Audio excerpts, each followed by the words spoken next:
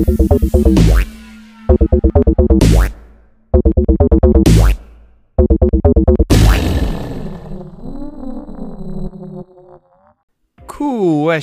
2556. How strong is my mind? A bit of a weird question, mostly because there's no real general consensus of what constitutes a strong mind. It's not really a question on intelligence, it's almost more willpower, maybe? Constitution? You know, one of those old-timey concepts about building character, which is basically a parent's excuse for dragging the kid along to something they will be bored at. When it comes to myself, I would argue that I am strong-minded. You know, I say that just to give that little bit of leeway where I don't sound completely egotistical. Now, my measuring point for that is being able to do something that is out of the ordinary disgusting. If you can summon the power to do the cleanup on the absolute most heinous thing you can imagine, you can do anything. And to me, if I can't do that as a boss, then I really can't expect my underlings to do the same thing and hit that level of upkeep. Reading back that last section, it's almost as if I'm saying I'm proud to be a janitor. Trust me, absolutely not. I've had to clean up bathroom messes that look like someone threw a roughly chopped kale smoothie into the corner of the room. But when no one else has the balls to do a basic ass cleanup, then I really don't have much of a choice in the matter. As long as there's plenty of plastic gloves and enough bleach to fill up a sink, then anything is possible. But amazingly enough, I have a worse story than anything bathroom related, which has basically become my barometer about horrible tasks, which I will share now, as if you aren't grossed out by my kale smoothie joke earlier. So I'm at work, doing the usual stuff. Apparently, we were having issues with the trash company, trying to figure out the appropriate number of dumpsters we needed, so that we weren't giving the raccoons just a sprawling new paradise of rotten tomatoes and leftover fish fillets. The dumpster company thought we wanted to rough it with just one dumpster, with a, come pick it up whenever you feel like it kind of schedule. While we were trying to get something figured out, the trash wasn't getting emptied, and it starts to build up. And the thing was filled to the brim for another week before anything happened. When you have multiple departments that deal with fresh food, prepping and tossing stuff every day, well, you kinda need multiple dumpsters. For example, the meat department has to go through their section to make sure all the dates on products are fine to purchase, and when they aren't, they must toss these items. And this was when we were slow at the time, so they are pulling a solid selection of product almost every day. And when these items cannot physically fit into the dumpster that no one is picking up, by the way, you gotta figure something out. So we took a potato bin from produce, imagine like, a cardboard box about 3 feet high from the ground, and put it next to the dumpster, and filled it with all of the meat trash, just so that all of that was out of the building and not being a health code violation. So, to recap, you have a giant mound of meat and chicken that was already turning bad even when under refrigeration, sitting outside next to a stacked dumpster during the summer, mind you. It was basically a pile of We finally figured out a deal with the trash company, and they came out to pick up the dumpster. They did not pick up the bin of rotting meat. The job then became, get the bin of rotting meat into the dumpster. You can see where this is going, but I'm still gonna finish the story. So we try to get the top stock boy to toss it. He immediately flinches and bails out. Fine, he's a kid, he can bail out. It then came down to me to toss the pile. I basically had to pull everything of my feelings and senses into my central core. I basically had to shut all of it down. It was basically the closest I've ever come to being a robot, where I only had one goal in mind: pile A into bin B. I don't recall breathing, smelling, or even my name at that point in time. It was my entire focus on tossing away the complete society of bug larvae that had developed in that time frame. Straight up, I became a Terminator robot before it became a punchline and quit machine. And this is a weird thing to be proud of, but there was nary a drop of disgusting juice on any of my clothing at any point in time. Now, this is one example, taken to an extreme, on a scale that no one agrees with. But that single day of rancid chicken and whatnot basically tempered my nerves into steel traps, with nary a puke in sight. So when you have a mess, and yet you can't get any of your peons underneath you to do the job, share my story of fortitude and trimmed excess fat. This might be the only way I get any credit, by becoming a hobo legend tall tale. Y'all ain't never heard of Ouch and the legend of the Upchuck Chuck? Well, pull up a pizza box and rest a spell. Dirty deeds, thunder cheek. Dirty deeds and the thunder cheek. Dirty deeds and the thunder cheek. You got problems in your life. You ever have one of those moments where any algorithm that thinks it knows you just kind of does a weird reset? And then all of a sudden, you're getting weird topics you've never looked up before in your life? You know, you're doom scrolling in bed one night, and then it's just, improve your bowling technique with this simple trick. It's like, what the hell? When did I say anything about bowling? That happened to me on TikTok recently. I'm scrolling through videos, and I recognize nothing. And it wasn't even giving me the stuff from people who I watched but not followed. That's weird no man's land. And then I get a video with some business guy. I don't remember his name because I really don't want to. He was describing his online business at some kind of conference or whatever, and it was basically an exercise in frustration. I'm paraphrasing for the sake of brevity, but he was going, "Our company first searches any and all of the most popular topics. Then we use AI to transcribe the most popular video script. Then we run that script through another AI to make a new script for our site. And then we do it again for our podcast. Blah, blah, blah. You get the idea." And I have to say, there is no hell hot, cold, or indifferent enough for this man. This was the first time I had heard that people are using AI as cheap and easy writers, and I am annoyed by it to no end.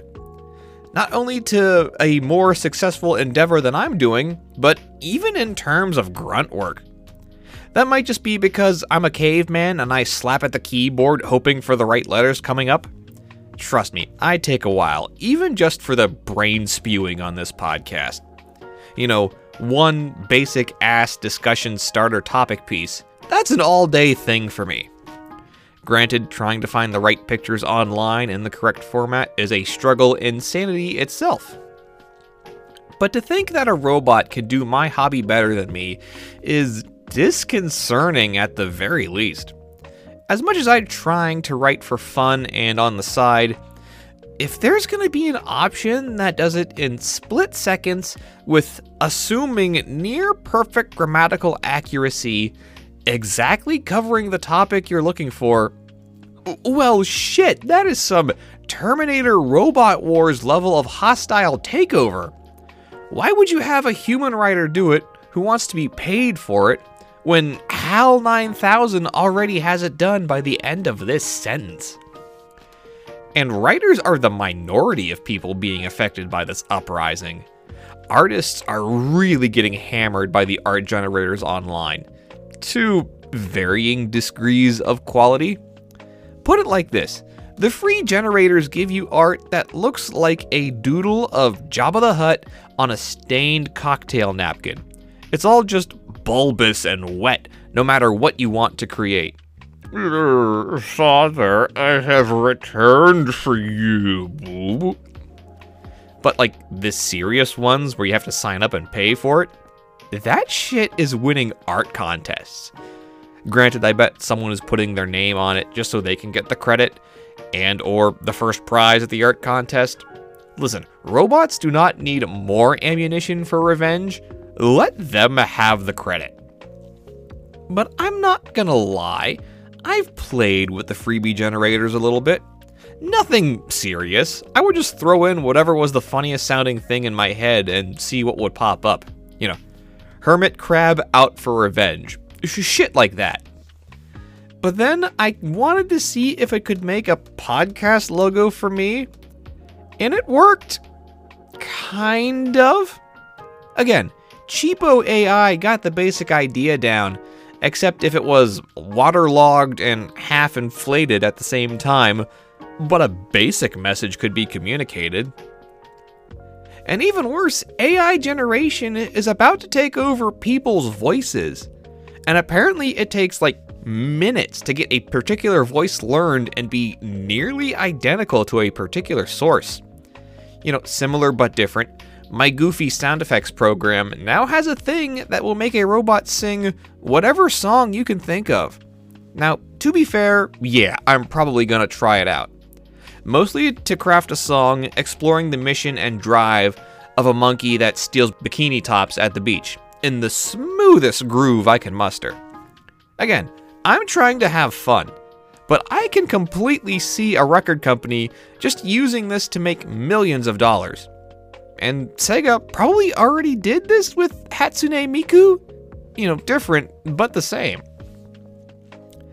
It basically comes down to time and cost for people looking for a specific image.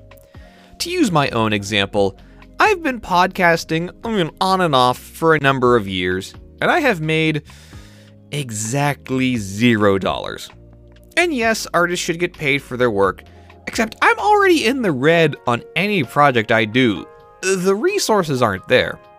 Plus, the commission rate always seems weird, no disrespect. Like, all I need is something that looks good in a thumbnail, but you're charging me a down payment on a new super mansion? Wait, what am I, a Twitch streamer? I'm not made of money. In the end, AI generation tools are basically what happens when science doesn't understand doing things for fun. I've created an AI that can do all of your work for you. You know, I mean, thanks, but I still want to work. Wait, why? I'm sure scientists look at the entire timeline of creating an art piece. The rough drafts, into the layout, inking down the final draft, the color. They just look at all that and go, "Oh, this is bullshit. I'm so bored." Science is good at solving the what, but not so much the reason behind the why. But the AI doesn't get rid of humanity's desire to create. For me, whenever I do reviews, it's another variation of what's out there, but it is my take. Yes, I try to joke it up a bit more than any other serious wannabe talking head on the GameStop channel. And again, it's still mine. No matter how many scripts you feed a robot, it's never going to get an exact reflection of my character enough to replace the human expression of art, whether written, drawn, or sung. Unless it wins a contest. Then you have an eternal rival you will never defeat. Hanging on the beaches of Akikikami, down from my banana tree cutter is for another fruit looking like we're still with. You spot why you're wearing those tops, we've gotta get those off them. Set them free, I'm talking about boobies, that's the joke. So, I was kind of in a melancholistic, nostalgic mood at work the other night. It's pretty easy for that anymore. Long story short, inflation pricing, road construction, lost a lot of money during Thanksgiving and month, and now people barely come in anymore.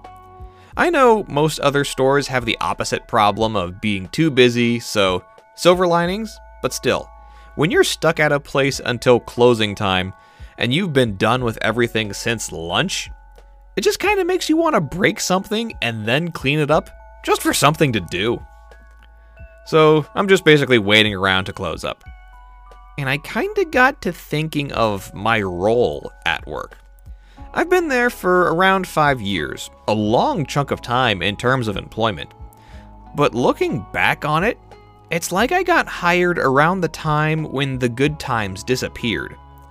There's always that era where everyone in the building were friends, business was good, you never really caught flack from higher ups, positions were filled, everyone had a crew. Legit, it's everything you want at work. You know, just phrasing it out feels like I'm talking about ancient history with the attitudes towards work in general nowadays. I know jobs are jobs, but people take this stuff so inward and personally. It's like they have to fight goblins and shit. And it's like that towards any job at all anymore. Ugh, thank God I got away from that living hellscape known as the Build-A-Bear workshop. When I started there, it felt like their crew knew each other's intricacies and found a system that worked and had the personalities that made it fun. The store manager was one of the more popular managers, the assistant manager was a laugh riot, a couple of the others were, sons of the higher-ups, so we had access to their ear. It was a time where they had their system, everything got done, and it was a blast working there. For me, that lasted about a month.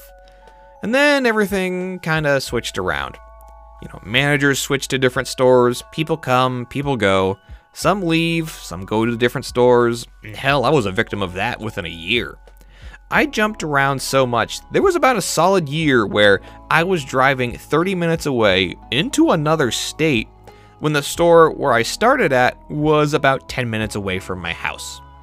Granted, I threw fairness out the window a long time ago, so I kind of took this as part of the territory. Certainly builds a reputation of being able to do anything and go anywhere. Whenever I see the big boss, I always have that sense of dread of, oh, where are they going to send me this time? But I get paid the same regardless. Looking back on it, it's really the people I miss the most. As the introvert who will not speak unless spoken to, it feels like a lot of missed opportunities and friendships and loves that I am now completely missing in my life. Remember, going to work is not an excuse to wake up. You are more than your job. I'm not sure why I have that sentence in there. It just sounds good, I guess. There was this kid. Nice enough, early 20s, part-time during the day, unless the post office needed him. Oh man, he was trying for that post office job for years. Can you get gaslit by a government job? It did kind of bite him in the ass near the end. You can only really get away with bolting out of a place for your other job when your role isn't that important. But when you switch to like a step up, everyone needs everyone, besides the point. He was a good kid, kind of the butt of the joke sometimes, but who isn't, Plus, he could dish it out back a little bit, or at least he thought he could, and it was a good time. It's called banter, look it up. Oh, but there was this girl who I miss a lot.